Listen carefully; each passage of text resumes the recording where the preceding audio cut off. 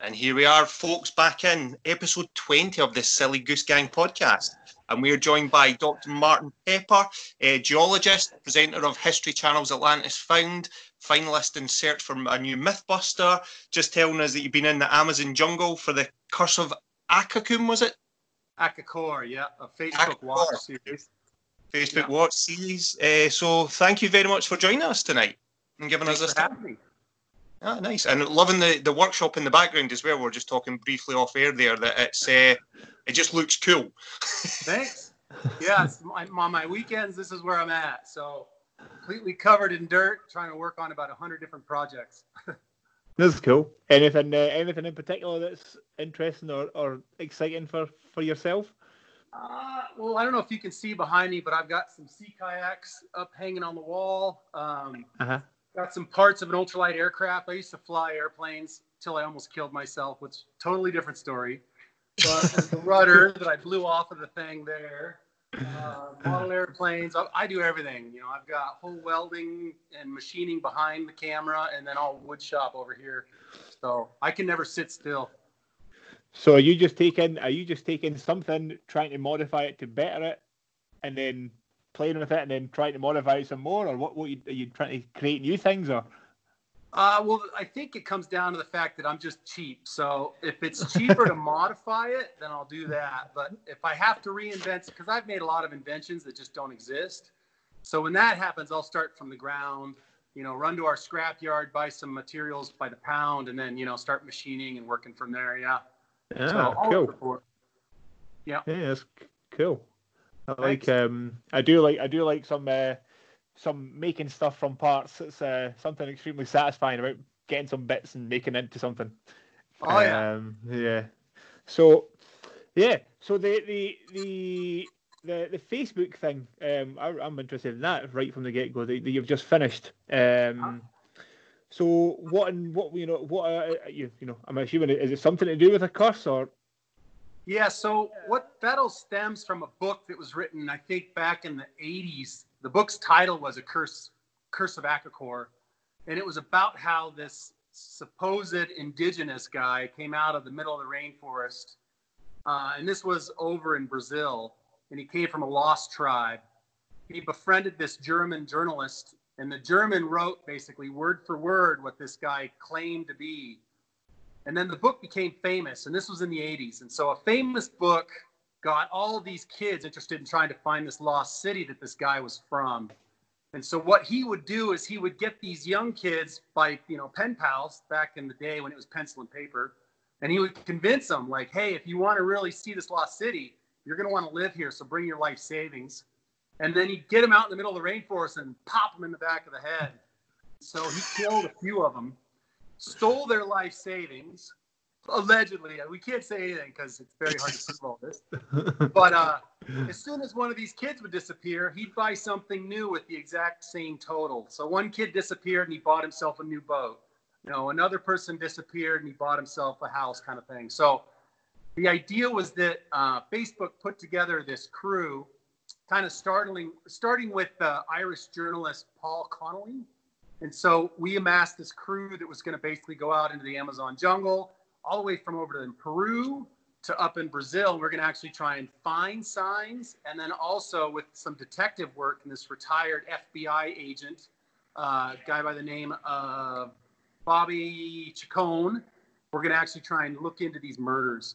My job as a geologist was to look at some of these things that they claimed were possibly part of a lost city.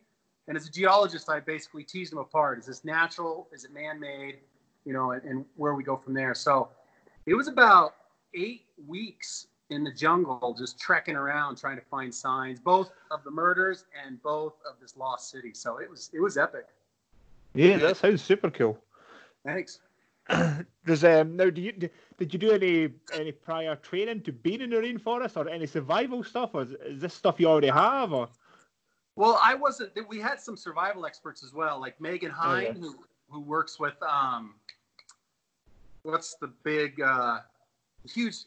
This is stupid. I'm forgetting it, but the Special Forces UK. What's the big guy?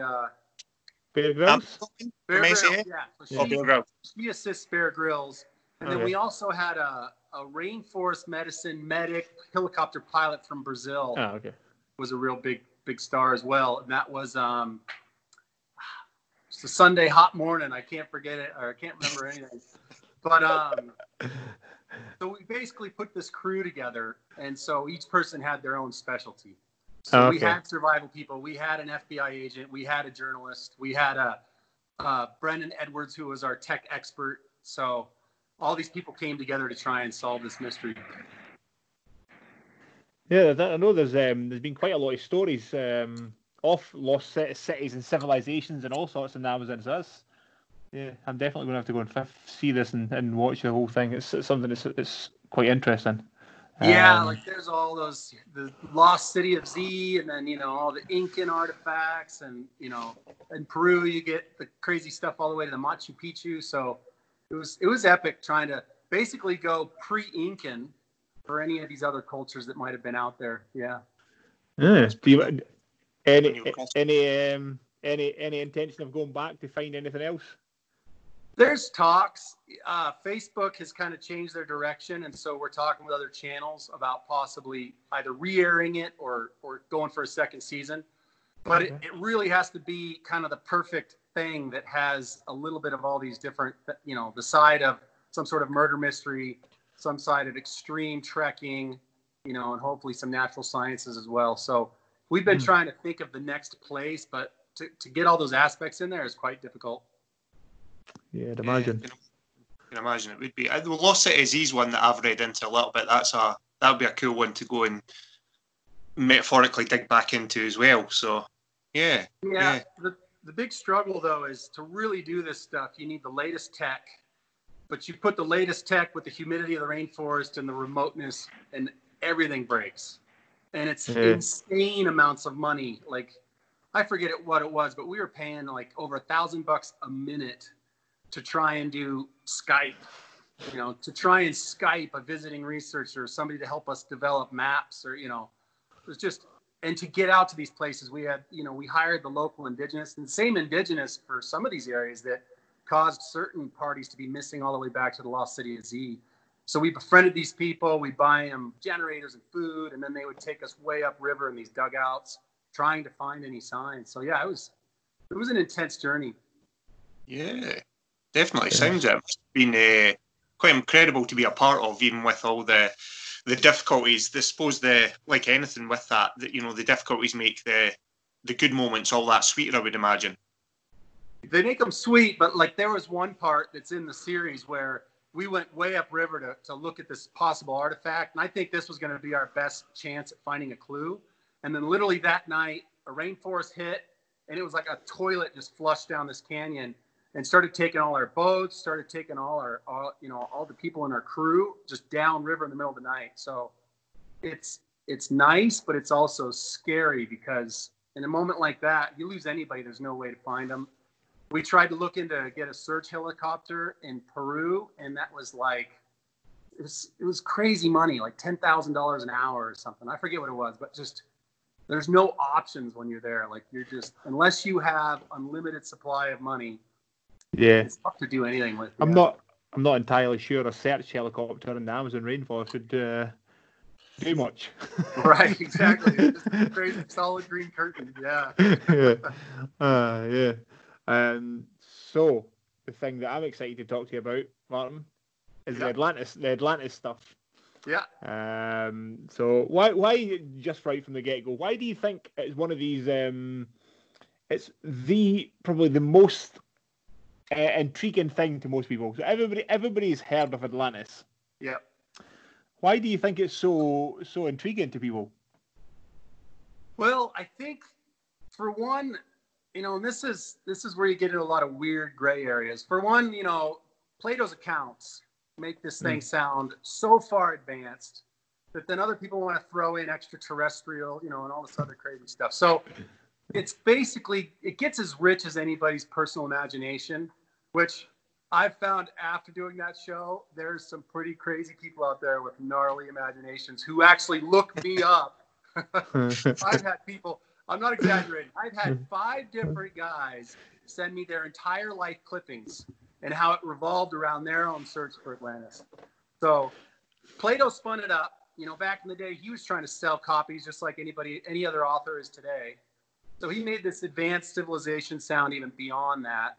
And so from his accounts, I think everybody else has just run wild with it. And so it's turned into this, everybody's own personal hunt. So I think it's become a real buzzword that everybody wants to try and take part in.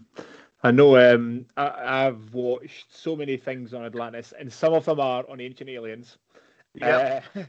It's not even that, most of the things on that show, have super skeptical thoughts about them. But yeah, they're still fun.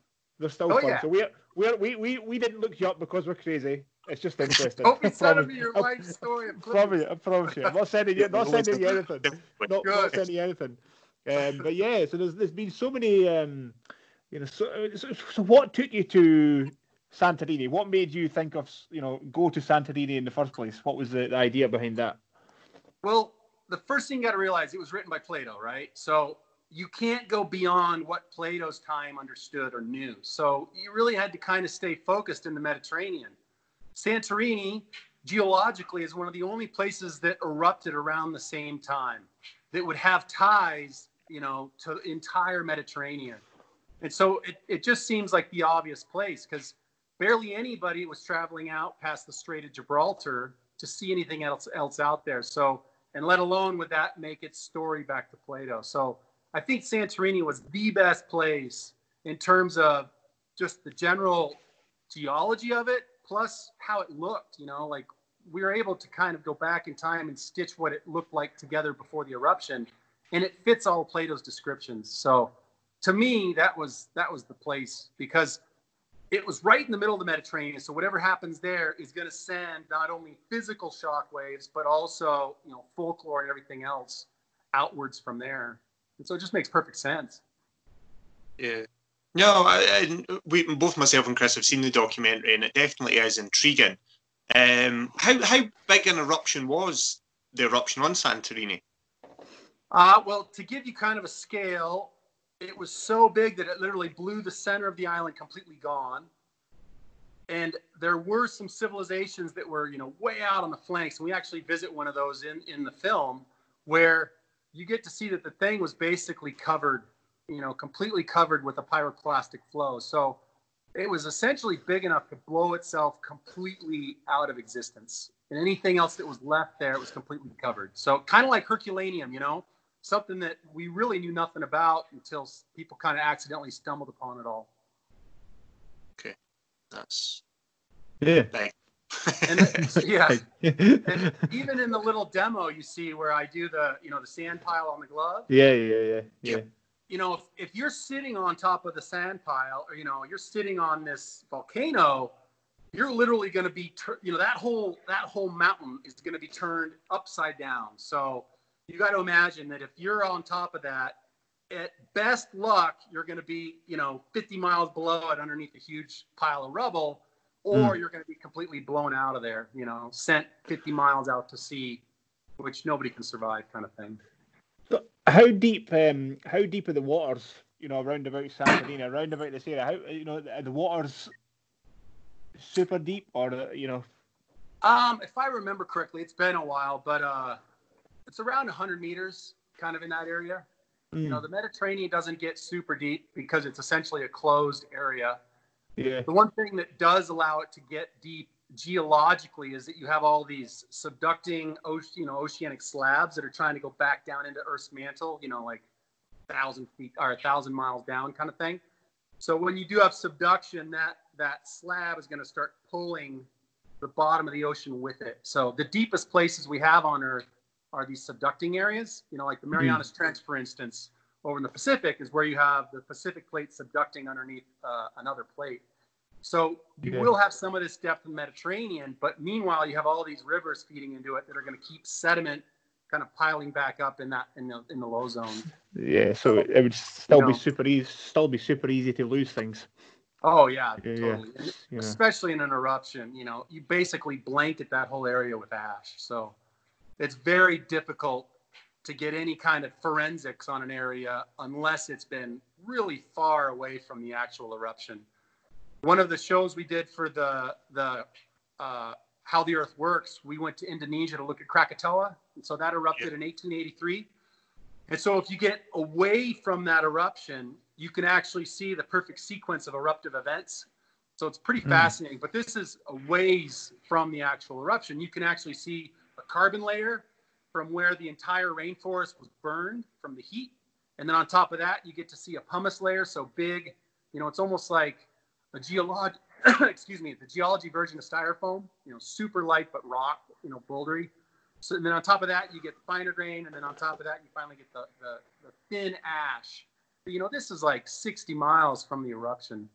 So when we talk about Santorini, that island is something like 10, 20 miles in diameter. So the whole area is completely, it was like an atomic bomb went off in the area. Do you have any hope of one day, is there a possible of, like another eruption would bring things to the surface, or, anything underwater is there any hope for anything like that you could get some real concrete physical evidence? Yeah. So my real job, it's not here. My real job is actually in a laboratory. So we look at isotopes of different elements. The big one we look at is different isotopes of uranium and different isotopes of lead. And we can actually figure out the ages of rocks. Yeah. And we use basically a laser to ablate, or literally blow the mineral into dust. And then we looked at that dust in a mass spectrometer. So it goes from a laser beam through a plasma arc into a mass spectrometer, and it's extremely sensitive. And so we can look at, and I'm not exaggerating here, we can look at 20 micron diameter pieces of dust and tell you exactly how old it was when it formed millions of years ago. And so one of the arguments I was doing when they asked me to do this show was, they said, what would you do if you were in this case? And I was like, I'd look at isotopes, because if you go to the right area, when you actually model an eruption, you could probably figure out where one of these civilizations were on top of the eruption. And looking at isotopes, you could actually track times, you could track how many people were there, you could track anything you wanted, because it's so sensitive. So I think with the right technology and the right questions, we could really uncover where this possible Atlantis was. Yeah. I know, obviously, with what we've been seeing in the documentary, but you definitely don't think it's a parable or an allegory for, an idealized society. We definitely are in agreement that kind of did exist. Well, yes and no. And, and this is where you got to put your kind of own filter on things. It was advanced. It's almost advanced. Like, I'm sure you guys have flown a lot around the world, but when you hit like a hub of transportation, like a big airport, or just like, for instance, in the US, like Los Angeles, it's a shipping hub, it's a flight hub. And so Los Angeles, like Tokyo or these other places around the world, are where the best technology is going, because you have to go through those areas to transport anything anywhere, from people to products to even information. So Atlantis was that. If you look at Plato's description, it was a hub of commerce. And so it was advanced locally and at the time, but compared to what we think is advanced, it was not at all. It was just steps ahead of the time's advancements. But, and that's just because it was in the main shipping channel. So I see, yes, positively, it was an advanced society, as advanced as it could be, thousands of years ago. I don't think aliens were involved. I don't think it was some underwater city with this perfect glass sphere, which other people have written to me about. You've ruined all my dreams, Martin. I'm sorry. But like, for instance, I don't know, have you guys ever gone to Tokyo? No. It would blow you away. Like, I was almost taken hostage by a toilet in the Tokyo airport because the things have these automatic lid openers. The seats are warm. They have a butt sprayer. They have a hand washer. Like, they're so beyond my comprehension of what a toilet should be that I couldn't get out of the thing. Like an automatic bathroom door opener. I hit the wrong button and told the toilet I was female, and parts of me got washed I didn't want. So I can see how certain people see this as so far advanced that aliens have to have something to do with it. But really, it's just the most technologically advanced country in the world has the most crazy toilets I've ever seen. So I hope this kind of makes sense to people. That I'm sure that they were beyond other cultures, but not that far compared to what we would know. I think when it comes to people going, you know, whatever you look at, whatever historical site you look at, I think it's easier for people to say it must be aliens rather than saying I have no fucking understanding of what this is. It's just easier to go. So they can't say I'm really stupid and I don't know what this is. Oh, well, it must be aliens because I don't know what it is. So it has to, you know what I mean? I think that's just an easier thing for people to say than admit that they're dumb. Right, and then, well, the other thing too is I'm sure they hate to think that it can only be in the Mediterranean because everybody wants to think that there was an Atlantis at other places of the world, and therefore, whenever they find a strange place, they find an archaeological dig that has things they don't understand, they quickly want to say, "Ha!" You know, and if you're trying to do research, you're trying to get funding, you're trying to get noticed, you got to use the word Atlantis, right? Because if you don't use Atlantis, you're basically going to shoot your project in the foot. You use Atlantis, you get it spun up on some news site, all of a sudden you get the attention you need to make it go to the next step. Yeah, I have read, you know, people talking about Atlantis being off the coast of Ireland, you know, out off, you know, like the past, you know, off the coast, the west coast of Africa, Indonesia, you know, the Antarctic, all these places, but you don't give any acknowledgement to any of those. You're saying 100% just based on what Plato was talking about. It has to be round about Santorini. Well, I see kind of two sides of that, right? Because who even knows if there was a real Atlantis for Plato? You know, maybe he was kind of throwing out this model idea. And so, if that's the case, there was no true Atlantis that he wrote about, and that it was basically a folklore when he wrote about it, then quite possibly there are Atlantises around the world, right? There are these model fits of an advanced society. If they were a true Atlantis, then you can't give them any consideration because back in that day, they barely knew what happened out in the Atlantic. You know, they didn't want to get out past the Strait of Gibraltar. So because it's a very different as well. Talking about seafaring, very different traveling around the Mediterranean than going out into the North Atlantic with the boats of the time. Right. Especially as you're saying, if you know, with Atlantis being a trading centre. Yeah. It just doesn't make sense that they're heading out through the Pillars of Hercules, heading out through the Straits, and then heading into the North Atlantic and running into those North Atlantic storms and boats that were essentially designed for an inland sea, which is what the Mediterranean is. Yeah. Yeah, and you look at the boats of that time, especially the shipping boats, you know, lucky if they had sails and oars, but they were basically open bow to basically allow you to pile up supplies. And so they weren't set up to be out past any giant ocean system. So any guy or any person that's crazy enough to try and go for it probably didn't last very long. Yeah. And didn't come back to tell about it. So as a you know, do you see there being like a connection between you know, Atlantis and it seemed to be that people went to Egypt to learn? Is that something that you kind of put together as well? Yeah, so that was just a supply route. So again, we're talking about a hub of commerce. And so before the eruption, we would definitely see, you know, pottery and other supplies that are going to these kings over in Egypt. And so if you're getting supplies from these areas, you're definitely going to see them on these tombs of, you know, these kings that were getting these, you know, sourcing these supplies.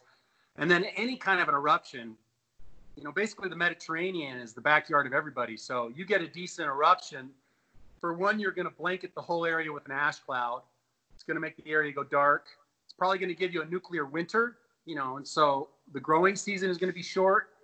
And then you're also going to get giant tidal waves. You know, you're going to get these surges of ocean if you're near a shore or up a river. And so, of course, not only did it make it there with the supply route and with the humans, but I'm sure they got about an hour's warning before their own lives were greatly affected as well. Damn! If only If only the Library of Alexandria wasn't burned, we'd have all this information. Yeah, exactly. But I mean, yeah. scientifically, with isotopes, we can uncover most of this stuff still, because there are some, some source or some hint down there that we could get all that information back. Not exactly what we're happening on a human scale, but naturally, we could tease out everything that went down. Talking about a nuclear winter and the impact of the earthquake, sorry, not the earthquake, the volcanic eruption. Just talking Krakatoa, I'm sure I read that even as far away as it does down in Indonesia, there's evidence of it in the British Isles, where we're from, that there was almost that nuclear winter for a couple of seasons. They've seen it in soil samples, that the growing season was a lot shorter, and there was localized famines. And you think if that was from Southeast Asia to the United Kingdom, then certainly something like Santorini blowing up would have caused major issues right across the whole Mediterranean basin. Yeah, so that's the big thing, and I think that's kind of the showstopper for humans. We talk about how personally we're causing this greenhouse effect and we're ramping up the temperature of the Earth. All we need is a super volcano, and COVID's got nothing on us compared to what a giant eruption would do, because of these nuclear winters. And we're seeing it now with COVID. We're so globalized now that we screw up one part of our shipping or our supply, and everything else is shut down. But if you shut down the northern hemisphere of the Earth's growing season, we've got some serious issues. And so we would have seen that during a Santorini eruption or Krakatoa, where you literally need to shut down one growing season. Right now, with our population scale, there are going to be a lot of people hurting. And I think that's kind of the next big thing. You get a big eruption and all bets are off. And it's to kind of explain how that works. It's called a nuclear winter because the first people that figured out that would do such a thing were nuclear scientists. So the idea was, back when we were doing the Manhattan Project and we were talking about bombing in World War II, people were thinking about, wait a minute, if you set off a detonation of that size, basically eject dust and other things in the atmosphere that act like a big umbrella, what happens? Well, you do it hot, you do it big enough, and you literally shield the Earth from getting any sun. You do that, and in the summer it drops into a winter. You do it big enough, and you can shut that down for something like 10 years. And it's not just ash, it's even sulfur-based stuff. So sulfur binds with water, and that forms this aerosol that will not come out of the atmosphere for tens of years. And so that's when the idea was coined, this nuclear winter. But really it comes down to volcanic eruptions, asteroid impacts, anything big, and you can shut down the Earth. And so just look at the dinosaurs. Ask a dinosaur what it was like, and you'll get an idea. Yeah, because one of the theories is that's what the Gulf of Mexico is, isn't it? It was the massive asteroid impact that caused the dinosaurs to go extinct. Yeah, it was an impact. We did a show on it, so I always know too damn much when I've done a show. But the asteroid came in low, aiming northward, and so when it hit the Yucatan Peninsula, it shot basically these liquid rock BBs around the entire world that literally caught everything on fire, and also sent a tidal wave, hundreds of meters tall, that washed on all the shores. But those little liquid rock BBs, and I swear, I will bet my life on it, made their way all the way out to the moon. And so the impact not only caused a nuclear winter, but it caused all these incendiary BBs to travel all the way around the world and catch everything on fire. So the ultimate warfare done by one rock. Yeah. And so they found a layer of these. They found a layer of these around the entire world. It's thickest right around that Yucatan Peninsula, but they find it all the way on the opposite side of the Earth. So it kind of tells you that scientifically it happened. So you've been down to the Yucatan. Yeah. So the cool thing is it created this impact so intense that it caused a ring that you can still see in the gravity. So if you scan the area of gravity, an anomaly or a difference makes a perfect circle right off the tip of the Yucatan Peninsula. And it's in that circle that you're getting all these areas of basically dissolution of the carbonates. And so these sinkholes also form that same perfect circle. And then you follow that trajectory, and then northward from there, you see the debris basically all the way northward. Oh man, science is so cool. It is, yeah. Science is so cool. It's wild to think that it managed to throw it all the way across to the moon's surface, though. Yeah, but it has to. I mean, think about it. If you're throwing ejecta to the opposite side of the Earth, the moon's not that far, right? So if you can throw something on the other side, you can easily throw something out to the moon. Especially if you get it, you get it far enough out of our gravity, and it's going to wrap over and land on the moon.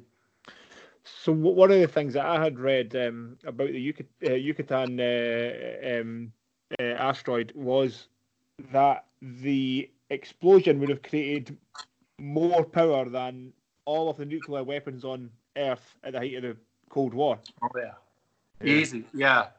That's insane. Yeah. And I should, to talk about nuclear power, I saw a talk a few years ago where there was a scientist that modeled a nuclear eruption now. Because you got to realize this idea of a nuclear winter took place back before we had technology with nuclear devices. Mm-hmm. And this person modeled the size of a nuclear warhead that we don't even have anymore, really. It was a very small nuclear warhead. And I forget the estimates, but it was something like the nuclear winter would cause a die-off of something like 25% of the human race. One warhead that we don't even have, it's so small. So it's pretty scary stuff. Hopefully people realize what we're playing around with when we have these fearless leaders around the world threatening to do such things. Yeah. Whew. Crazy. Sorry. Crazy. When it comes to good news. Yeah. As a geologist then, and talking super volcanoes, Yellowstone. Yeah, so when Yellowstone went off, I forget the last time. A lot of these times I don't know. So I'm throwing out ideas, but it was around 100,000 years ago. When Yellowstone erupted, it covered, and I'm not exaggerating, pretty much most of the western U.S. with ash. Like here we're in Tucson, we find an actual layer of when Yellowstone went off in the past. And so same thing, when Yellowstone went off, everything probably closely went extinct. Everything big went extinct, or anything that really demanded a growing season. So, and it's a hot spot. The cool thing about Yellowstone is you can actually see where it's been tracking from, across the U.S. And it's literally burning its way through the crust, burning its way through continental crust, which makes it even more explosive. Hawaii is a hot spot, right? But there you can walk right up to a lava river. Worst case, they have a lava fountain where you got to stand back a few hundred feet, But in Yellowstone, you want to get away from that eruption, you better go down to southern Mexico. Is that something that you are concerned about in our lifetime? No. Well, I mean, how can you be concerned with something you can't do anything about, right? Yeah, but you don't because you always see, there's been tremors around about Yellowstone. Is that just media stuff, or No, it's going to come true, but it's kind of like a doomsdayer. Like, if I sat there and prepared for a year's worth of food, I'm just going to suffer for a year before I'm dead. I want to just be taken out, gone. You're going to be like Woody Harrelson in the 2012 film. You're going to be up there in your RV on a radio show. Yeah, I've got this military 5-ton, and I'll just be driving straight towards Yellowstone. Oh man, that's going to be funny. Yeah, it's actually quite between super volcanoes and asteroids. Geologists, when you look at the geology time scale, the Earth is 4.55 billion years old, right? And humans have been here for literally a split second of that. I mean, it's insane how short we've been here. But as you learn geology, you also learn that extinction is the rule. Like from what we see on Earth today, that's about 0.001% of what's ever lived on Earth, maybe even less. The fossil record's incomplete. But the rule is that we're all going to die. As a species, personally, 100% success that we're going to die. And so as a geologist, you learn to just look at it, enjoy it, study it. But at the end, you realize we're all dead. So figure out what you can before it's your turn, It seems like it's one of those things. The way 2020 is going, Oh, yeah. nothing would surprise me anymore. Well, as a geologist, I'm not worried either, because like COVID, I bet you it's going to be hard to find COVID in the fossil record. Although, like George Carlin said, we will leave a thick layer of plastic. Top layer on the Grand Canyon is going to be the human plastic zone. But something like COVID, we're not going to probably find a trace. No, totally. It just seems like it's been such a crazy year so far with, you cast your mind back even just January, Australia was on fire, and then we've been talking nuclear weapons. There was remember Iran, and everyone was worried about World War III, and then COVID came along. The killer hornets were there. The murder hornets. Did you have the murder hornets in your area at all, Martin? Yeah. I hope they get here to Tucson. I'm excited. So I try and get stung or bit by everything, so I was kind of excited about the idea with that. Do you guys have What's that? Sorry, did you say you try to get stung and bit by as much as you can? Yeah, so before geology, I was a biologist.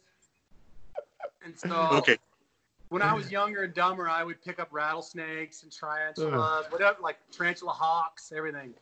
So this was before, if YouTube would have come about 10 years earlier, I would have been filming all these stupid things I used to do.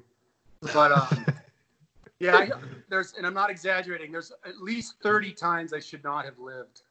Oh God. And so like for instance, the airplane part back there, that was flying an ultralight into a thunderhead. Dumbest thing I'd done that year. And I mean, it flipped me over and threw me out of the bottom of that cloud so quick. But then for my PhD, that was, and I'm not exaggerating, that was about 40,000 miles on a dirt bike motorcycle for 7 months in the dead of winter of South America. So I got caught in blizzards. I had guns to my head. I got ran off the road 5 times a day. So, yeah, I'm surprised I'm still here. I wasn't supposed to. This is a crazy existence. Yeah. So who put guns to your head in South America? That happened 5 times. So the craziest one, I'm not exaggerating again. The craziest one, because I'm, like I said at the beginning of this podcast, I'm cheap. I don't want to pay for anything. So 7 months it was a Honda XR400, pretty much stock, but I chopped it up in this shop. So in this shop, I made it have a stiffer suspension. It could carry 400 pounds of gear. And I made it so I could literally take it apart because I planned on getting stuck in rivers, in sand, doing crazy treks. And so I would just be in the middle of nowhere, sleeping in a ditch by myself. And it just didn't look normal to the locals. And so in one place right outside of Buenos Aires, this ranch owner called the cops and turned me in as a cattle rustler. And so 5 cops come. And I wake up in the ditch to all these guns on me, and I'm like, "¿Qué pasa, amigos? What's up?" And they're like, "We've heard that you're a cattle rustler," and I'm like, "On a motorcycle?" And they laugh, and I explained what I was doing. And actually, that night, I'd scared off the cattle rustlers. I didn't even know it, but at about 3 a.m., these people were cattle calling, "Sui, sui," and I stood up, and I said, "Why, okay?" And they were like, Hefe, boss man. And they took off. And as thanks, the damn landowner called the cops on me. But my guys, the way I was kind of out of trouble is I'm a photographer also. And on part of my website, I would take nude photographs. And I had business cards with nudes on them. So there's all these macho Argentinian cops. And they're like, "What do you do?" And I'm like, "I'm a photographer. I take nudes," and I handed them all my business card. And they looked at him and they're like, "We got office work. We got to get back to the station." So they took off. Yeah. So yeah, that was a pretty crazy trip. But the funny thing is, they were leaving. They actually invited me to stay the night at the police office so I wouldn't be out in the mud. So that night I stayed at their place. Yeah. That's cool as everything. Jesus, but yeah, there was 5 times on that trip I shouldn't have lived. Like another time I got caught in a blizzard on the southern tip because our summer is their winter. So negative 18 degrees. The road was about, a few centimeters of ice. And then another blizzard hit. and I was going through hypothermia. Like I called my dad on a sat phone. I said, Dad, I don't think I'm going to survive this. And I was crying. And he's like, oh, shit. Well, if you're alive tomorrow, call me and I'll let your mother know. If you're not alive, I'll let somebody know, you know. He's like, where are you? And I'm like, I'm in the middle of nowhere, man. I haven't seen a car in days. And so after I got off the phone with him, and I was shaking, and I was convulsing from hypothermia. I couldn't get my camp stove started to make a heat, you know, to try and stay warm. That night, I'd been wrestling my bike in the ice, so I got sweaty. So the night before I went to sleep, I took all my clothing off full of sweat, and it froze into a ball of ice. So there I was, just curled in a ball, about to die. The only thing I could do, and this is pretty disgusting, but, you know, why not tell you everything now? I got the stove taken apart. Turned out there was a little drop of water at the jet, you know, so it wouldn't let the fuel in. So I got that out, put the thing together barely, you know, shaking. Everything was frozen, including my alcohol, you know, so I couldn't even drink myself out. So, and everything was in plastic Nalgene bottles, so there was nothing I could do. So I got the stove working, and the only thing I could do was boil my urine and defrost my clothing to get it on. And so, completely boiled in urine. And I went to the next, I didn't realize how bad I stank either. And I arrived into the next gas station, and they kicked me out. They're like, we have never smelled something so horrid. Get out of here. Yeah. So I literally had to push on to the next gas station just to get gas. Oh, man, that's amazing. That is. I mean, I know the worst thing that I've ever had to do, nothing like that, is you know, swimming in the sea or swimming in a loch and your wetsuit, and you have nothing else to do except for, you know, pee yourself. You need to pee. You have to pee yourself. Oh, yeah. And that's quite disgusting. But I have never had to, you know, boil my own pee to defrost my clothes. Yeah, the new body warming technique. Yeah, that's a different level. So why did this trip happen, Martin? Why did you? That's a good question. I don't know why anything in my life happened. It's the only question. Dude, I'm not exaggerating. I fall through my life backwards, and when I fall on my back, I look around and go, oh, this is interesting. So to kind of answer that question, I was literally traveling the world trying to die by some sort of Darwinian, you know, the Darwin Awards. I was trying to somehow make the awards, but I was just trying to do crazy stuff. And I started a listserv. So I had about 1,000 people on this email. And I did stuff like I worked in Papua New Guinea. You know, I had machetes to my throat doing dumb stuff there. You know, parts of the Caribbean, parts of Mexico. And a professor here actually said, you know, basically I need somebody as stupid as you to try and collect sand from every river in the world. And so that's kind of how that started. And so South America was going to be a litmus test. I was single. I said, I'll collect your sand, but I want to take photos and I want to do some crazy stuff. And he's like, done. And so basically the sat phone was to just check in with him and be like, you won't believe what just happened this time, you know? So Papua New Guinea, there was machetes to your throat. What happened there? So I took a job sight unseen. That was another stupid one. Sight unseen. It was a dive resort, like world's best dive photography kind of thing, because I wanted to be the next Nat Geo photographer. And so just by luck, I was selling photos, and I had about 40,000 in gear that I bought from selling photography around the world. So I took the job. The job was going to pay me like $1,000 for annual salary. But I got Sundays off and free use of their dive boats. And so I was working like crazy on the weeks to then go off and do underwater photography. But the job was site manager. And in Papua New Guinea, they don't like white people because the Brits, you know, squashed them. And so I would basically do what I did in the past by just trekking through the jungles. And there were a couple times, you know, they are very furious about protecting their land rights, their own land. You know, the locals are always at war. And so there were a couple times where I would just kind of come into this village as some big, tall, stupid white guy, and their first instinct is put a machete to the throat, shoot and ask questions later. So I was like, whoa. So, I only lasted 6 months at that, and then I got this horrendous stomach bug. And so I came back for a little bit and regrouped and then figured out the next step. Even 6 months is a very, very good effort. Trust me, dude. By the time they sent me home, I was fetal position, man. I was fetal position on the airplane. And then first thing back here in Tucson, I went to a doctor and I was like, I don't know what I have, but I can't even sit up. And the doctors are like, we don't do tropical diseases. This is a desert. And they're like, what we're going to do is we're going to prescribe you every kind of parasite killer, antibiotic. And by killing everything in your stomach, we hope we can get it.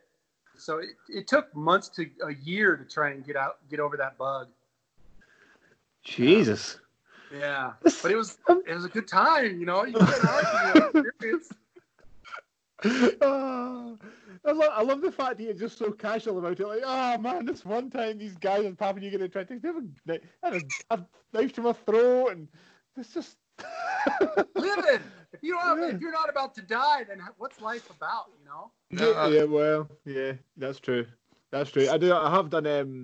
have done a couple of running races where it says on the entry form, there is a risk of death in this form, and people say, why would you do that? And you go, it was kind of fun.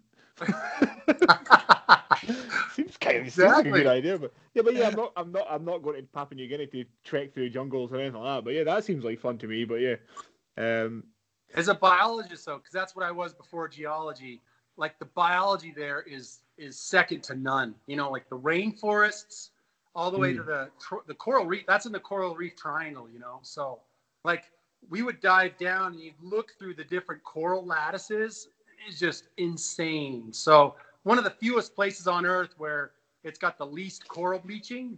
That's where they're trying to save first. But like, I would go back in a heartbeat, even if it meant shipping me back in a box again. That sounds. Any plans? Any plans to head back or? No, so I have kids now. My wife doesn't want me dying, so I've simmered out a bit. The one thing, stupidly, I bought a giant sailboat last year and brought it home, and she wasn't very impressed. It was a 10-meter, decent-sized boat, and I've brought back some really big, stupid things, but this boat really didn't win me any points at home.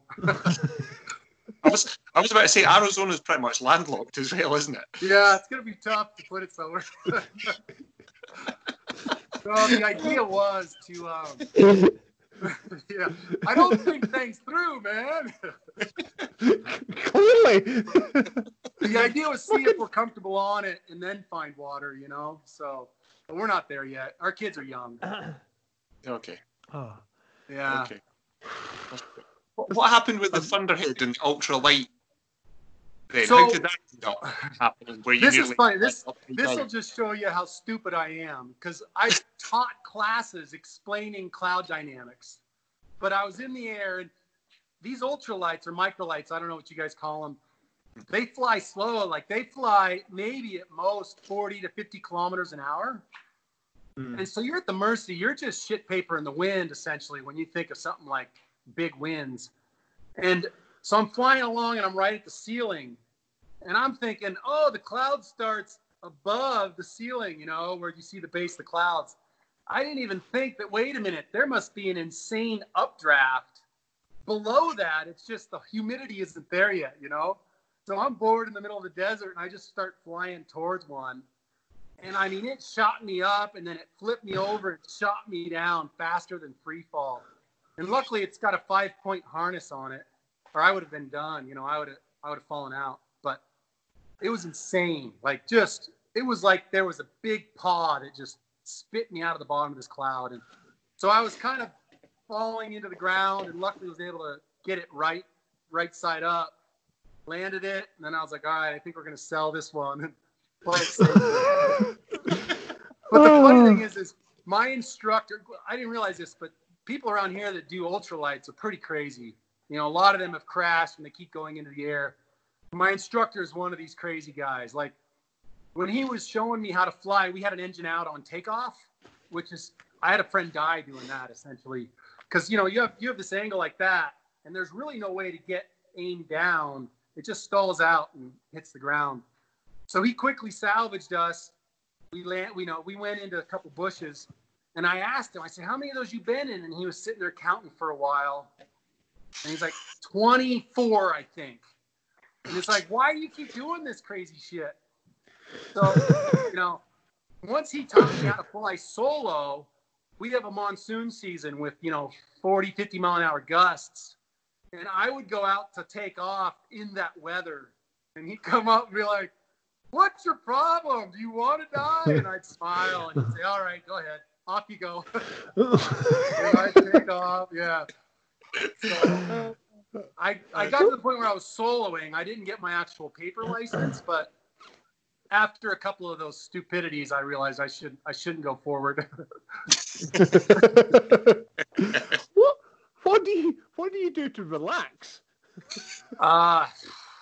Lately I started meditating. That stuff's powerful. That's about it. This is what's amazing about doing these podcasts and having conversations with people is they never go the way you think that they will go. Oh yeah. They just never go the way you think they're going to go. It's amazing. The funny thing too is, you know, like when I've been pitching myself to do these different shows, they are hiring you on the show to be something that the production company is putting together, right? Mm. And so a lot of times they'll hire me as a geologist, but then try and put words in my mouth because they've tried to form a script. Yeah. And I'll show up like you guys are seeing now, like just a crazy nut job, you know, goofball. And they'll be like, no, we're not doing that. You know, we want you to be a serious geologist scientist. And so what people see on TV is maybe 1% of reality.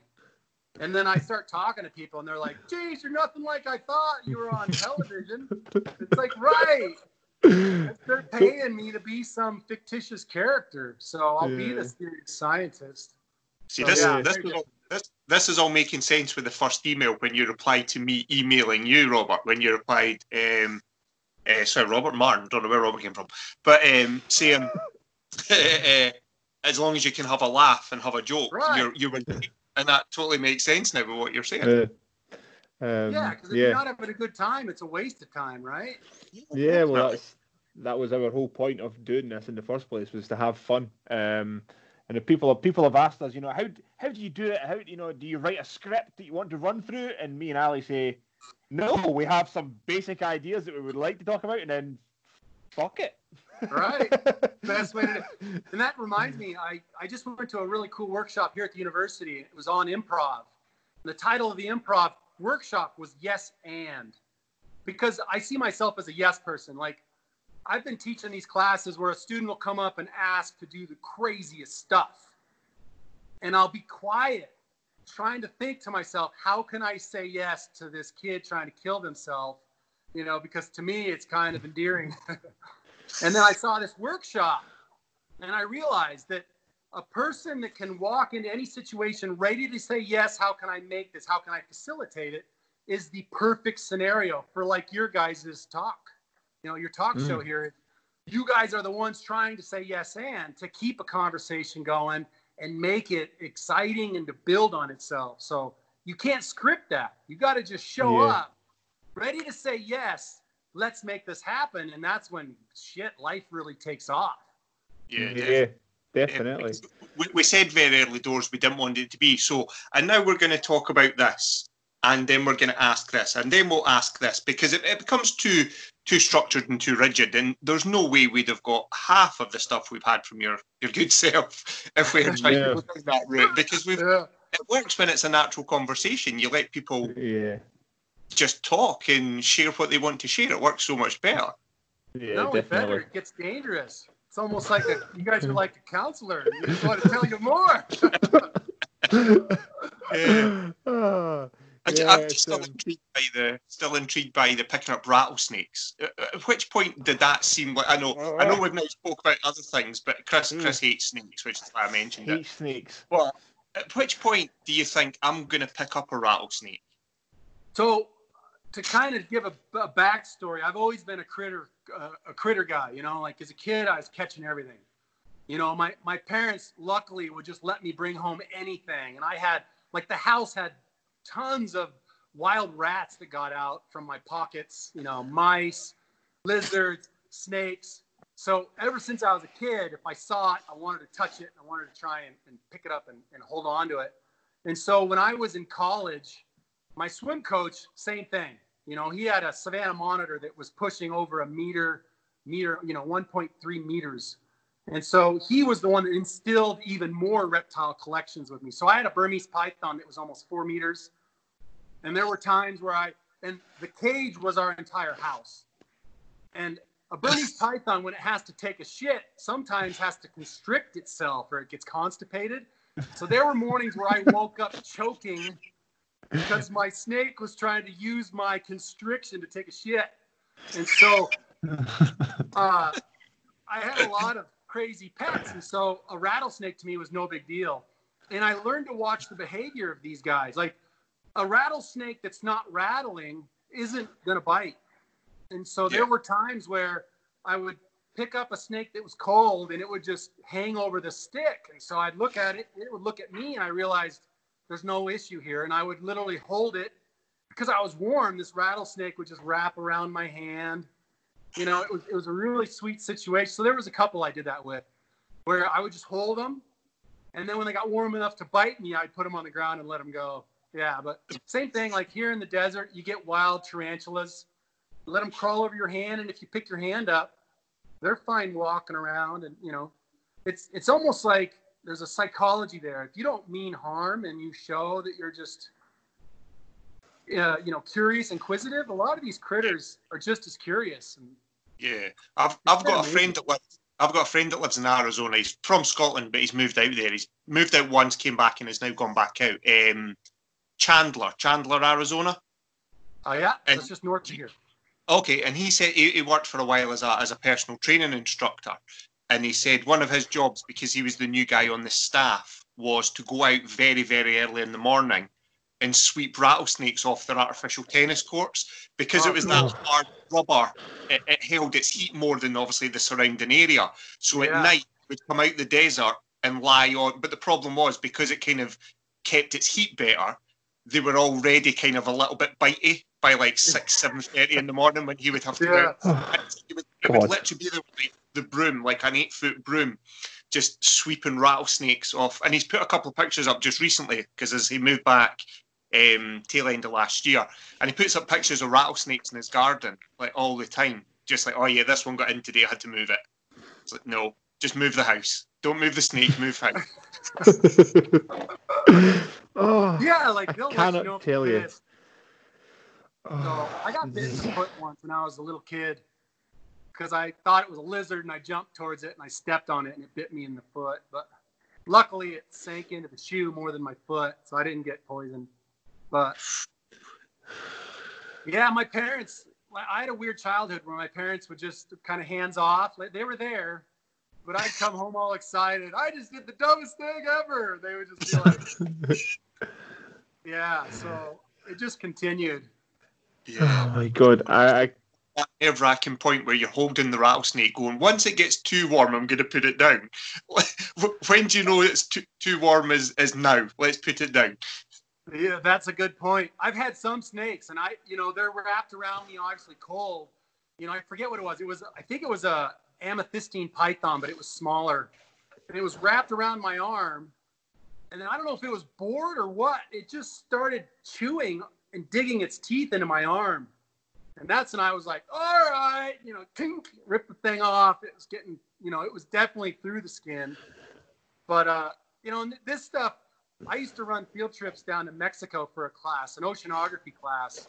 And literally, I would show the students everything that could bite or sting or anything. I'd show them on my hand. So I would, I'd show a little octopus chewing in my hand, and I'd explain what the venom felt like as it was either like a bee sting or making things go numb. And I'd touch, these giant fireworms that would release toxic glass tubes.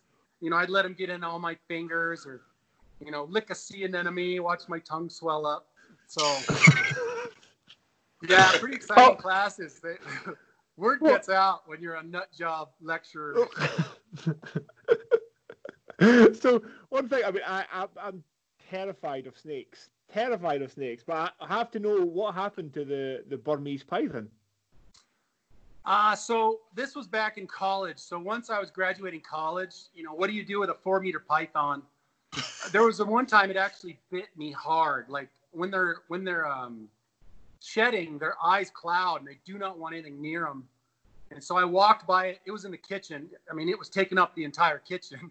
And I walked by it when it was shedding, and it didn't know what I was, and it bit me across the back of the whole leg, like the back of my calf. There was like 60 puncture wounds. And so that was about the time I was like, all right, let me get rid of this thing. So I donated it to some sort of little petting zoo.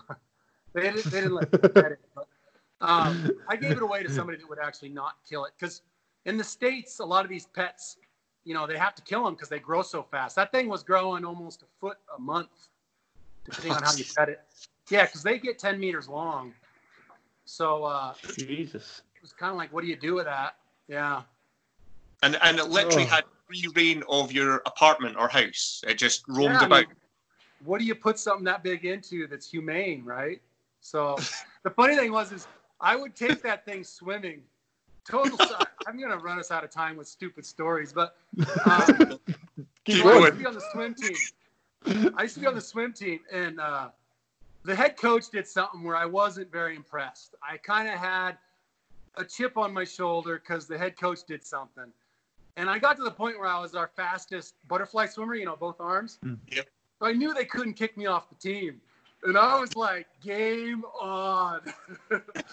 So one of the things I did was bring this python to swim practice. And I would have it like swimming down the lane with me in my, the rest of the team got out. They were like, this crazy fucker brought a 10-meter python, And the game was over. It took a shit. I'm kidding. I'm not kidding. It was about 0.3 meters. It was an entire rabbit condensed into a shit. And so when nobody was looking, I tried to throw it into the gutter, but they found out. Kicked the snake out. So then my next crazy stunt was I went to the feed store and I got a baby goose. And I taught this goose how to imprint on me. So it thought I was the mother. And I brought the goose to swim practice. And the goose would swim right behind me the whole time. Like I would turn, go under it, and it would turn around and then go the other way with me down the pool. So I got to be known as like some nut job with all these pets that would come to practice. They called me Dr. Doolittle. Yeah, Dr. Doolittle. Totally. I just love the fact that we've just hit episode 20 and we've had a goose story on the Silly Goose Gang podcast. So thank you very much for that. Nothing else. Oh my God. That is unbelievable. That is incredible. Yeah. I didn't think we would get to the point in the podcast where we were talking about pythons taking a shit in a swimming pool. Like if we had said at the start of the episode that's where we would get to at some point, I wouldn't have believed how we got there. We specifically said let's get Martin Pepper on. Let's get the Atlantis guy on for episode 20. It'll be a really good episode. 20 is a nice landmark. We'll get in and we'll get a really cool guy on. And here we are talking about python shitting in the pool. Always digress. Better than I could have hoped. Oh man, that's hilarious. Where do you go? Where do you go from there? You name it, I'll go. I didn't have a segue for that. You have these ideas in your head about where could this go? What can we talk about? This, Atlantis and the ancient Greeks and Egypt, can it ties together? I have nothing for python shit in the middle. I don't have anything for that. Yeah. That was unbelievable. That was amazing. That was a genuinely good. The funny thing is, and this is kind of related, but my coach became the head coach. And then they made the mistake of inviting me to a swimmer party with the coach, kind of like one of his like career celebration parties. And he pulled me aside before I went into the house. And he's like, don't share any of your effing stories, dude. You will get me fired. He's like, the stuff you pulled off will not go by nowadays. Because that was back in the early 90s. Yeah. That's like the Python and that's pretty tame. But those were some good times. Yeah, definitely. Oh man, that's I'm glad that that these times that me and Ali grew up before camera phones and all this kind of stuff, so you could get away with doing some pretty crazy stuff back then and not not get in trouble for it. You hear now, like you go to some of these functions and they've got to confiscate all the phones just so the performers can feel at ease. Yeah. So that nothing bites them in the butt later. Yeah. Yeah. It happened. My daughter was at a Ariana Grande concert, and they had to put their cell phones, or mobile phones as we call them, inside these little bags that stopped them working. Yeah, the Faraday bags. Yeah. Yeah. So they couldn't use them at all for videos, photos, anything like that. Which is so glad that we did all that crazy stuff pre-social media. Well, yeah, and you think about like improv even, and that the idea of something biting you kills any improv. So this podcast is going to probably ruin any of my future careers. Thanks, guys. No, I'm sure you'll be fine. We did things when we were kids that were crazy, and I'm glad that we didn't have any video evidence. Just stupid stuff. A couple of friends, we'd tie a sledge to the back of a car and drive, 20, 30 miles an hour up the main road and try and slide just stupid. There's no video evidence of it. Can you imagine getting caught by the police now, towing a sledge up the road at 30 miles an hour? You would be in so much trouble. We used to. Yeah, luckily my stuff was always just self-harm stupidity. Probably one of my best was all the kids would get together at my house, and I would soak my shoes in gasoline, and then they would light them on fire, and I'd try and dance them out. I was actually trying to dance flaming feet out. Yeah, that was epic. That is pretty funny. I've never done that. So, if you want any hair on your legs, don't do that. Oh, Jesus. That's glad it happened all way before the social media kicked in. Oh, God. We're very, very lucky. Especially, just like you're saying with the improv stuff, you can't, comedy is going to be killed because, you can't joke about anything at all. And you have to explain if you're telling a joke and it's slightly controversial, you have to say, okay, this is a joke. It kills the whole thing. It's quite sad. So we're lucky in our era when we grew up. It's funny because I know. So I drive a lorry for a living, Martin, and one of the girls and one of the places that I went to said, there's a guy who works who's a friend of mine in the garage, and said, oh, do you have any videos of Graham from when you were younger and you were going to nightclubs and all this kind of stuff? Like, well, no. Like, well, why not? I was like, well, because we didn't have camera phones. And they went, what? So, you had to physically take a camera, take a picture, take the film to be developed, right, get it back 3 or 4 days later, and they're just looking at me going, what kind of Stone Age shit is this? And like, that was the world. This is a different, we couldn't go, oh, look, cool. Yeah, back when Kodak was big. Yeah.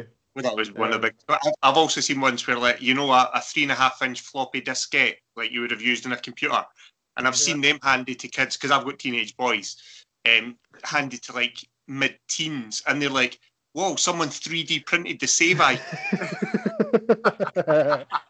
And it's like, no, that's what we. And they're like, what? And I saw one, and it made me feel so old. Someone said, "I don't get how did people make mix CDs? You used to do CDs of all your favorite tracks and burn it." And they're like, "I don't understand how you used to put music on a CD. Like, how did, like CD burners?" And they're like, "But I don't get what that means." They just like, I was like, "Yeah, you used to make like mixtapes back in the day." Yeah. I don't know about you guys, but I used to listen to the radio with my tape, cassette, 100%. Ready to record. half of my Try to kids miss had a advert. commercial at the beginning. You try to miss the advert. Yeah, that was the real thing. You'd be screaming if the DJ came in and going, that was number 13 in the charts. Exactly. Damn it, you've ruined it.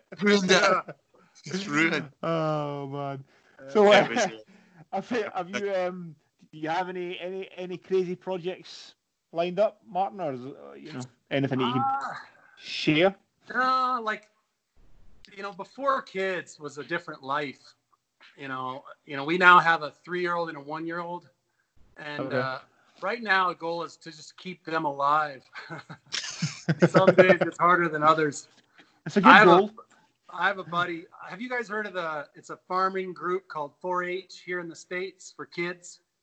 Yeah. No. So 4-H, they like when you go to a state farm, 4-H is a kid, you have like a rabbit or a goat or something that you're raising, and then you enter it in 4-H, to be the best goat in the county kind of thing. I have a buddy who's a big time rancher. His family goes back when they homesteaded Arizona, way back early 1800s. And he has a bit older kids than I do. And we both have kind of a ranching background. And he turned to me and he's like, how's it going with the kids? And I was like, pretty good. And he's like, to me, it seems like a 4-H experiment. But if the critter dies this time, you go to jail. Like, that's about, some days it feels like that, And the problem is now you guys know how stupid I am. Like, my daughter will be ready to jump off the top of the house, and I'll just be back thinking, how are we going to make this happen? And the mom, or, my wife will be like, stop! What are you crazy? And I'll be quiet. She'll be like, don't answer that. Being a father right now is about the craziest thing. Yeah. It is when that. The best thing I ever heard about being a parent, I've got 3 kids, 2 teenage boys and a 10-year-old daughter. My boys are 16 and 17. It said the aim of a parent is to give your children just enough childhood trauma to make them funny and interesting. That is it. And to be fair, I've heard Ali's dad jokes. That is enough trauma for anybody. I mean, kind of same bad humor and sick humor.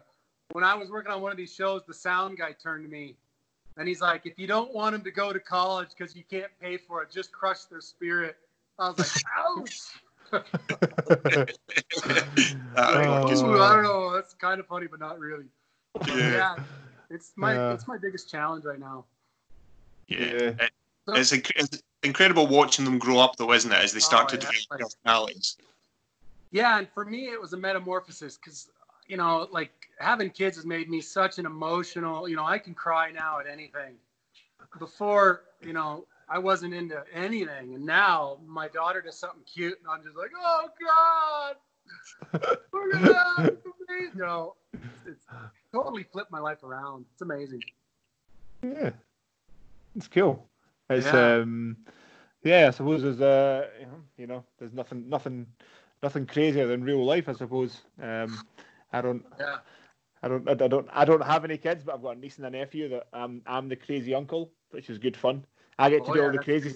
I get to do all the crazy stuff, and then say, "Okay, take this thing back. This is crying. Take it away." Yeah. So I've got a niece she will be 3 in a month, and she loves to climb. She loves climbing things, and I just encourage her. So she wants to jump, and I'll go, and I'll say, "Do it again, but let's move the couch a little further back, and let's jump a little bit further." And everybody else is kind of going, "Oh," and I'm going, "Yeah, it'll be fine. I'll catch you." Yeah. And I'm the crazy uncle, so I like that part. But I like saying it then. Dispose of this. Yeah, that's the problem. Yeah. So that 3, we got a 3-nager as well, and they make things crazy. Same thing. She jumps off of anything that's high.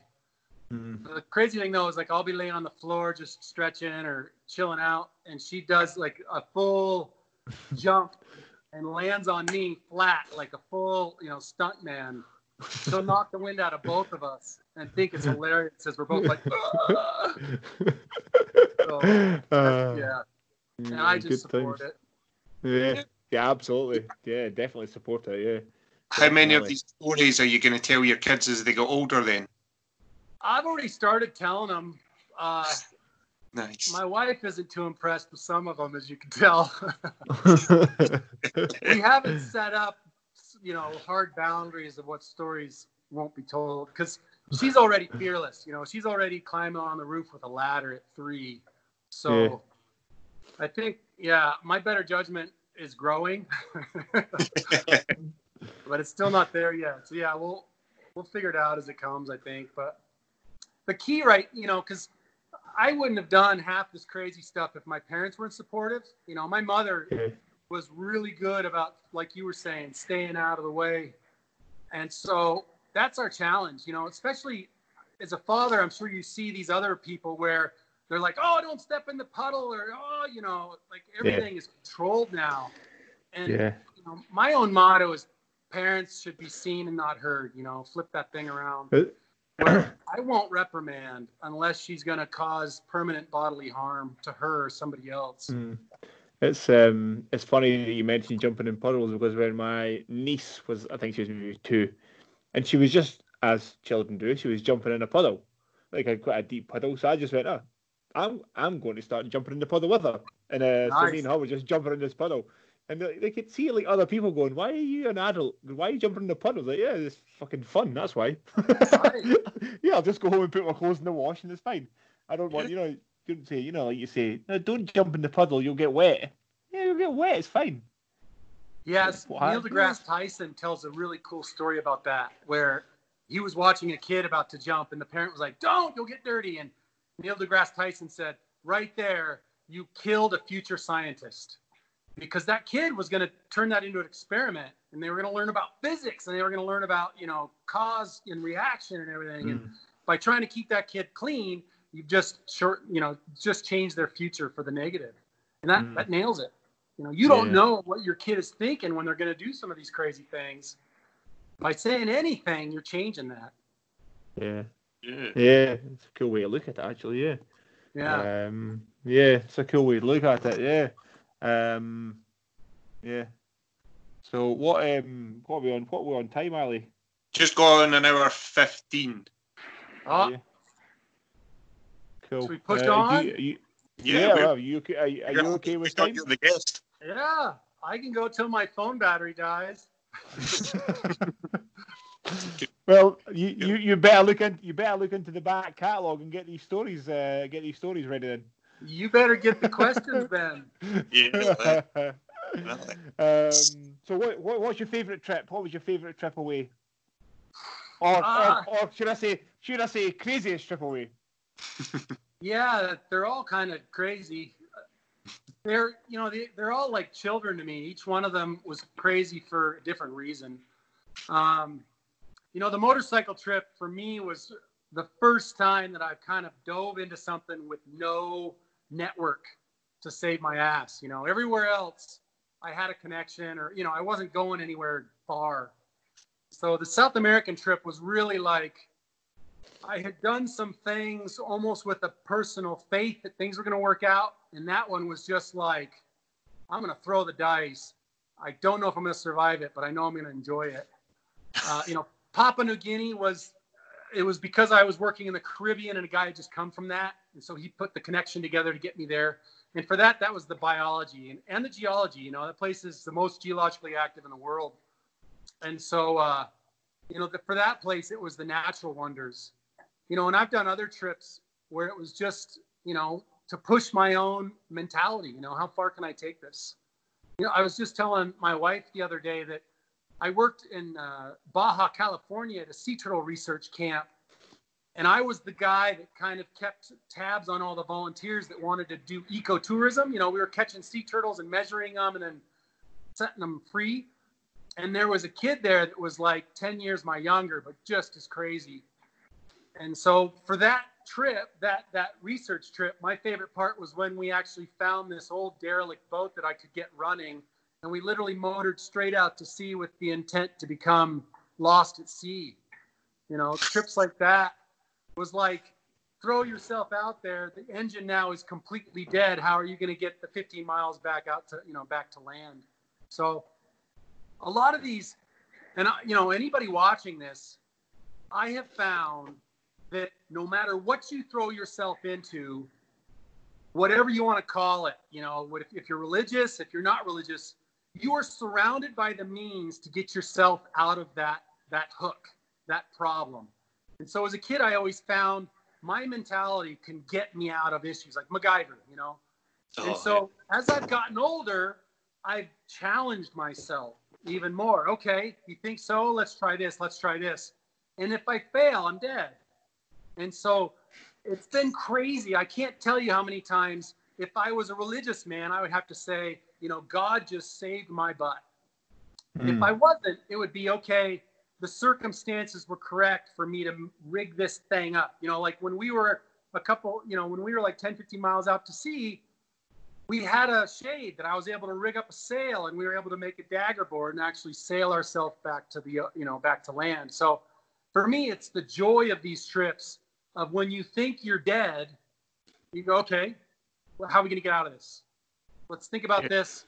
Let's have some faith, and let's make things happen. And so all these trips have just literally been to kind of strengthen my faith and something out there that allows me to keep going. Yeah. Yeah, so you like the problem-solving aspect. Yeah, totally MacGyver. Like an interesting trip. My wife wanted to go to Hawaii, and I was like, I don't do hotels because when I swam, we stayed in 20 hotels a year. I hate them. I don't want to sleep in a bed that 50 people have had sex in and 3,000 people have slept in. So I prefer to sleep in a ditch. I'll literally sleep under my truck before I'll sleep in a hotel or under the motorcycle. So my wife was like, I want you to go to see her family. She wanted me to go see her family in Japan.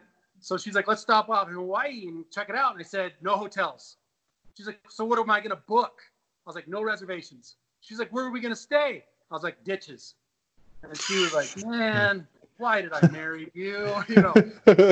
So we show up. We wanted to go to Kauai, the little island, And so we were hiking down the street, and back then I was telling her, if you have the faith, just stuff happens. So we were hiking down the road, and this guy stopped us and said, where are you going to stay? And I was like, no idea, sir, but we've got a tent, a sleeping bag, or a hotel, whatever it takes. And he goes, oh, then you got to stay at my buddy's banana plantation. And I was like, where do we go? And he's like, go down the road, dead end. You can camp wherever you want. So we set up a tent. That guy comes home, sees us strangers in a tent in his front yard, says, what, you better tell me a good story. So I had a few. And he's like, you got to come in and stay with us. So then they had us stay in their house. He's like, hey, we have a cabin on top of the island. Let's go for that tomorrow. So we went to the top of the island. Now we have a cabin overlooking the entire island. They gave us their car to drive, and they gave us a whole list of things that we had to see before we left. And my wife was like, I don't know how the fuck you do this every damn time, But unless you're willing to let go of that branch and free fall, you're not going to know what your life can have, And that's where I'm stuck right now, because I have the 9 to 5 to pay the bills, to feed the family. But my wild side is saying, let go of that branch, dude. You've done it a million times. But I don't know. We'll see. We'll see if we get out there again. Do you know the thing? At least you can, because me and Chris have spoke about this in a few different podcasts. At least you've got those stories and those experiences banked. Because we've talked in the past, like me and Chris are both quite lucky that we both enjoy most of what we do for our job, and it allows us to do some cool stuff on the outside. And we both go to jiu-jitsu together. But there's a lot of people that aren't, and they're stuck in that 9 to 5 permanently, and they don't have any experiences other than, I suppose, as you're saying, that 2-week holiday to, wherever you guys go. Like for us over here, it's maybe go to Magaluf or Benidorm in Spain. Go to the kind of next nearest hot country and spend 2 weeks in an all-inclusive resort, eating British food, drinking the same beer that you drink back home, but you're just doing it in 30-degree temperatures and then going back to the 9 to 5 grind. So even though you're saying, you still want to let go of that branch, at least you've always got that reserve that, okay, I'm doing this just now, and there's a means to an end, as you say, you've got family and bills, but you've got some incredible experiences, sat in the back there, Martin, that'll keep you going for a long time, I would imagine. Yeah, but, you know, it's like once you've seen the other side, it makes it hard to go back to being leashed, you know? So there are days at work I'm thinking, man, it would be nicer to be stuck in a muddy ditch than, you know, be working in a lab or pushing paper. So, you know, there's two sides to it. Yeah, you can always go back to that when the kids are old enough, back to that wild existence. I know. Yeah, and luckily my dad had the wisdom when I was doing all this crazy stuff. He's like, do it now before you're too old and you don't have the physical fitness, you know. So a lot of my friends are starting to retire, and it's like they're asking me what I would do, and I go down this list, and they're like, oh, I can't do that, you know, because who wants to sleep in a ditch, you know? And I'm like, oh. So yeah. When do you want to live those experiences is the big question people should be asking themselves now, or do they want to maybe die and not even have those? Yeah. No, it's certainly. I'm all about having, you know, cool life experiences. I'm lucky. I'm unattached, no kids, so I can still, you know, look at the weather forecast on a Friday night and go, it's going to be good this weekend, and go, I'm going to go to an island in Scotland. Just going to go to one of the islands and go climb some hills and do some exploring and stuff. I'm lucky enough to be able to do that, and it's cool. You better do that more and send me pictures, damn it. I have some pictures of sunrises, sunsets from the top of the mountains in Scotland that are incredible. I'll send a couple to Ali and tell her to send you them. Some of them are amazing. Thank you. Some super cool pictures in Scotland. So yeah, I'm lucky enough to do that. And you know, like, you know, we've talked about this a couple of times as well. I've done, you know, marathons in France, and, you know, been to Holland for jiu-jitsu competitions, and we're supposed to be going to Iceland next month for a jiu-jitsu training camp, but that's now cancelled. That's not happening because of COVID. So, yeah, I'm lucky enough to be able to still do these things. Go, fuck it, I'm going. I'll be back in a week. I'm jealous. Yeah, if I did that, I don't think I'd have the job. Yeah, I'm lucky enough to be able to do those things. But yeah, so I mean, how do you look at people when when people are doing the 9 to 5 grind, they're sitting in traffic every day, because when I speak to people sometimes and they have nothing to say about it. Nothing. I mean, I have a million stupid things. Usually when I've been drunk, when I've been on holiday, and silly things have happened, and but you speak to some people and they're like, oh yeah, they don't have anything to say. They just 9 to 5. They go home, they watch telly, and they do nothing. Do you just look at that and does that just hurt your head? That's a good question, and that I've been getting into deeper philosophy now that I have time to think a lot, since I'm not trying to kill myself. And I realize that we all have the dinosaur brain. We have all levels of hierarchy of thought, and I see a lot of people that either what they're born into, they didn't have the support, their dreams died young, that they feel that's all that they can do. And so I kind of feel like they've almost not attained their highest consciousness, and you just see people that they haven't pushed themselves. They haven't had the opportunity to. They haven't had the parents to support that.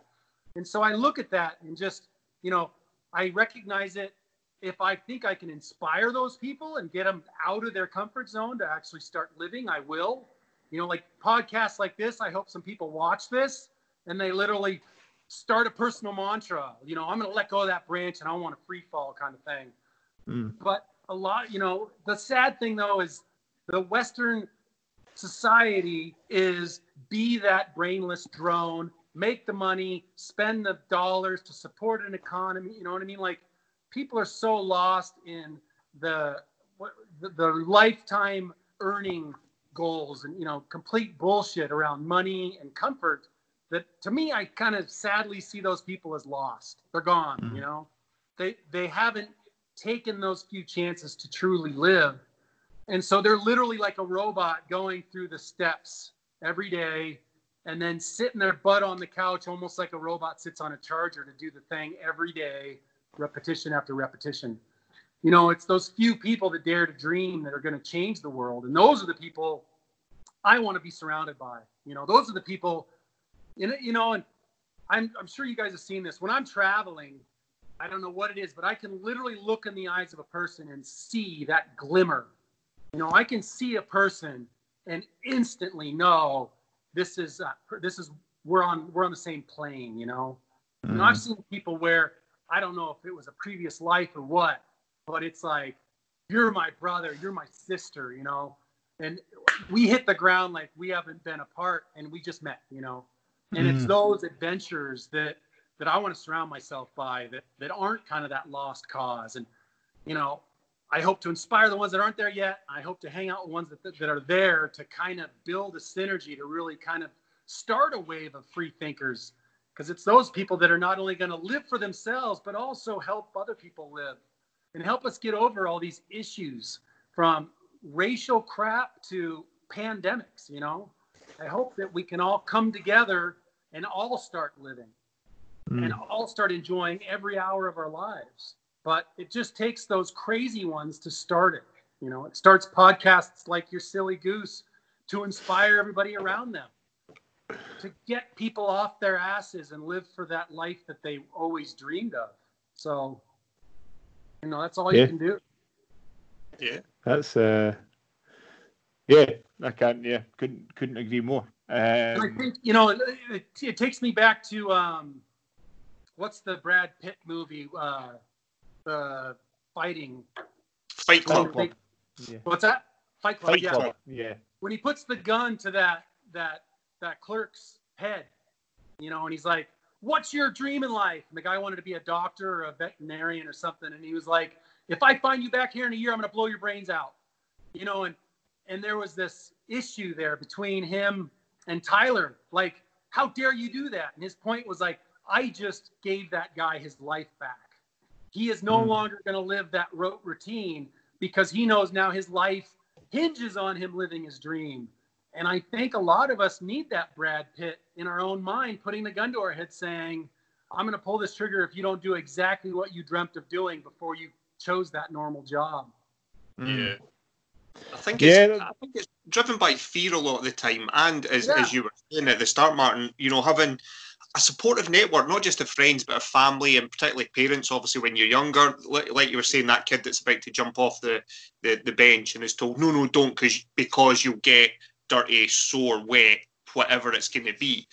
If you hear that often enough, it must dull that spark that you need the metaphorical gun to the head to kick it back into high gear. And certainly hearing stories like, you know, the ones you've been dropping on this podcast is definitely, you know, it's inspiring. It's awesome to hear.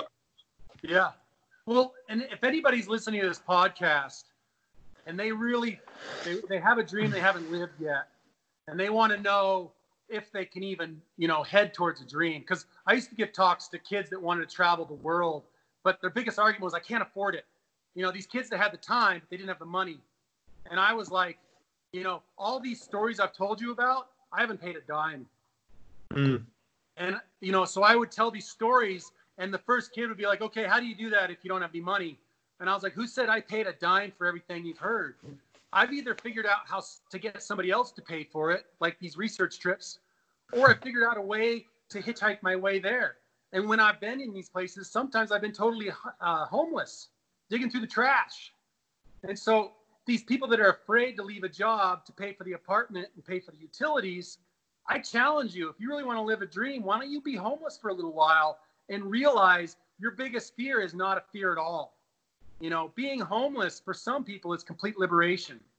You know, when I go to the parts of Tucson with the homeless people, part of me is jealous.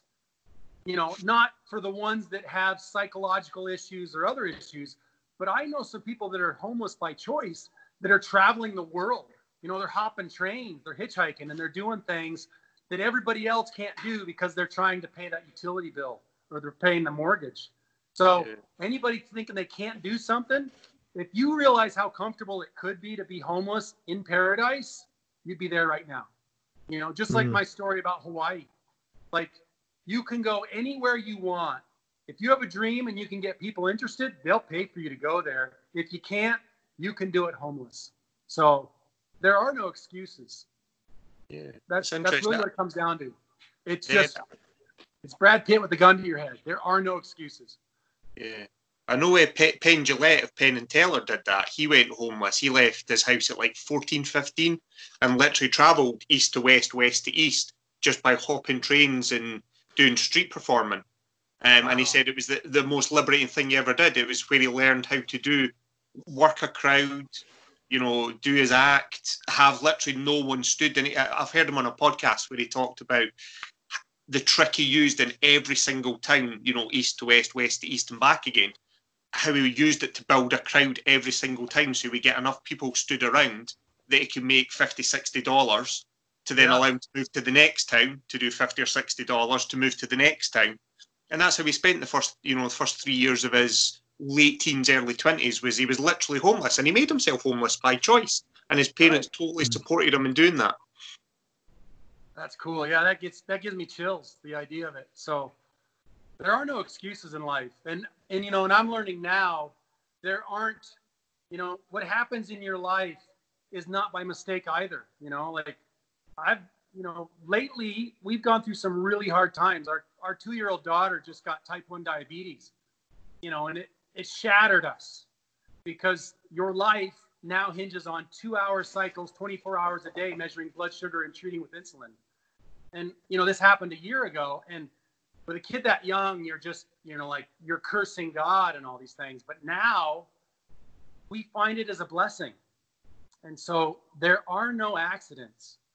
Whether anybody wants to believe they have to stay in that job and be miserable, the time that you jerk yourself out of that, it's not an accident. So it's time to start living and make everything by choice. No victims, No victims, no prisoners. Live your life exactly how you want it to be. I think it must be an awful thing to get to the end, be lying in a hospital bed all full of tubes and stuff, and just go, fuck, I didn't do anything that I wanted to do. It must be a terrible, terrible, terrible feeling. Or maybe it isn't, because you have lived that way and you don't know any better. So maybe it's not all that bad, but it seems like an absolute waste of, if you think we're going to maybe live to be 80 years old, you've maybe got 60 years where you're really functional, maybe another 10 where you're not too bad, and then 10 where you're not good. You don't have a lot of time to go and do things. So I am not as extreme as you, Martin, but I certainly kind of try and do what I want to do and have fun with the whole thing, and just silly things like I had for our jiu-jitsu class we have the traditional gi that you wear, and I had a white one, and I made mine tie-dye. Ali will know this. I made mine tie-dye, and people would say, "Why did you make a tie-dye gi?" And you go, "Because it's fun." Right. It's like, why not? And people kind of look at you like you're a bit mad. You go, "No, it's funny. 35 years old and I made a tie-dye gi. What about it?" That's awesome. It's just good fun. So yeah, I'm not as extreme as you by any stretch of the imagination, but you're just smarter. That's all it is. I'm definitely. That's the only time anyone's ever said that. I'm not smarter. I'm not smarter at all. Definitely not. But yeah, it's this feels like a nice place to sign off now. At the end of this little life lesson here, it feels like a nice place to sign off. So we've just done 100 minutes as well, which is more time than we were expecting to take yours, Martin. So we genuinely appreciate it. Sure, I'd love to do it again. Super good fun. Yeah, let me know when you guys are interested for more chats. This time I'll get some alcohol and we'll really get the stories flowing. That's what we'll do. The next time we will have some beers and we'll get crazy. That's what we'll do the next time. Perfect. But yeah, we'd love to speak to you again, Martin. It was awesome. Thank you for your time. Didn't go exactly how I thought it. Didn't go at all how I thought it was going to go. It was way more fun. Way more fun. Just before we do sign off, Martin, we always just ask if people are looking for you on social media or anything, where can people get in contact? Where can they find out more about you? Any of those kind of platforms? Yeah, so I got Twitter. It's Marty Moose the Third. So MartyMoosei. I got to share more on that. I have a YouTube channel as well. It's called Dr. Martin Pepper, and it's the same as my Gmail. What else? That's about it. I don't do the Instagram, or lately I'm not doing anything, but just trying to pay bills. So I'm kind of living against my own motto these days, but we'll get back to it. So that's pretty much it. Twitter or YouTube. Cool. And I'm going to actually get more active because I did some really stupid stuff that I filmed. So I'll look forward to that. I'll subscribe to the YouTube channel as soon as we get off air. So cool.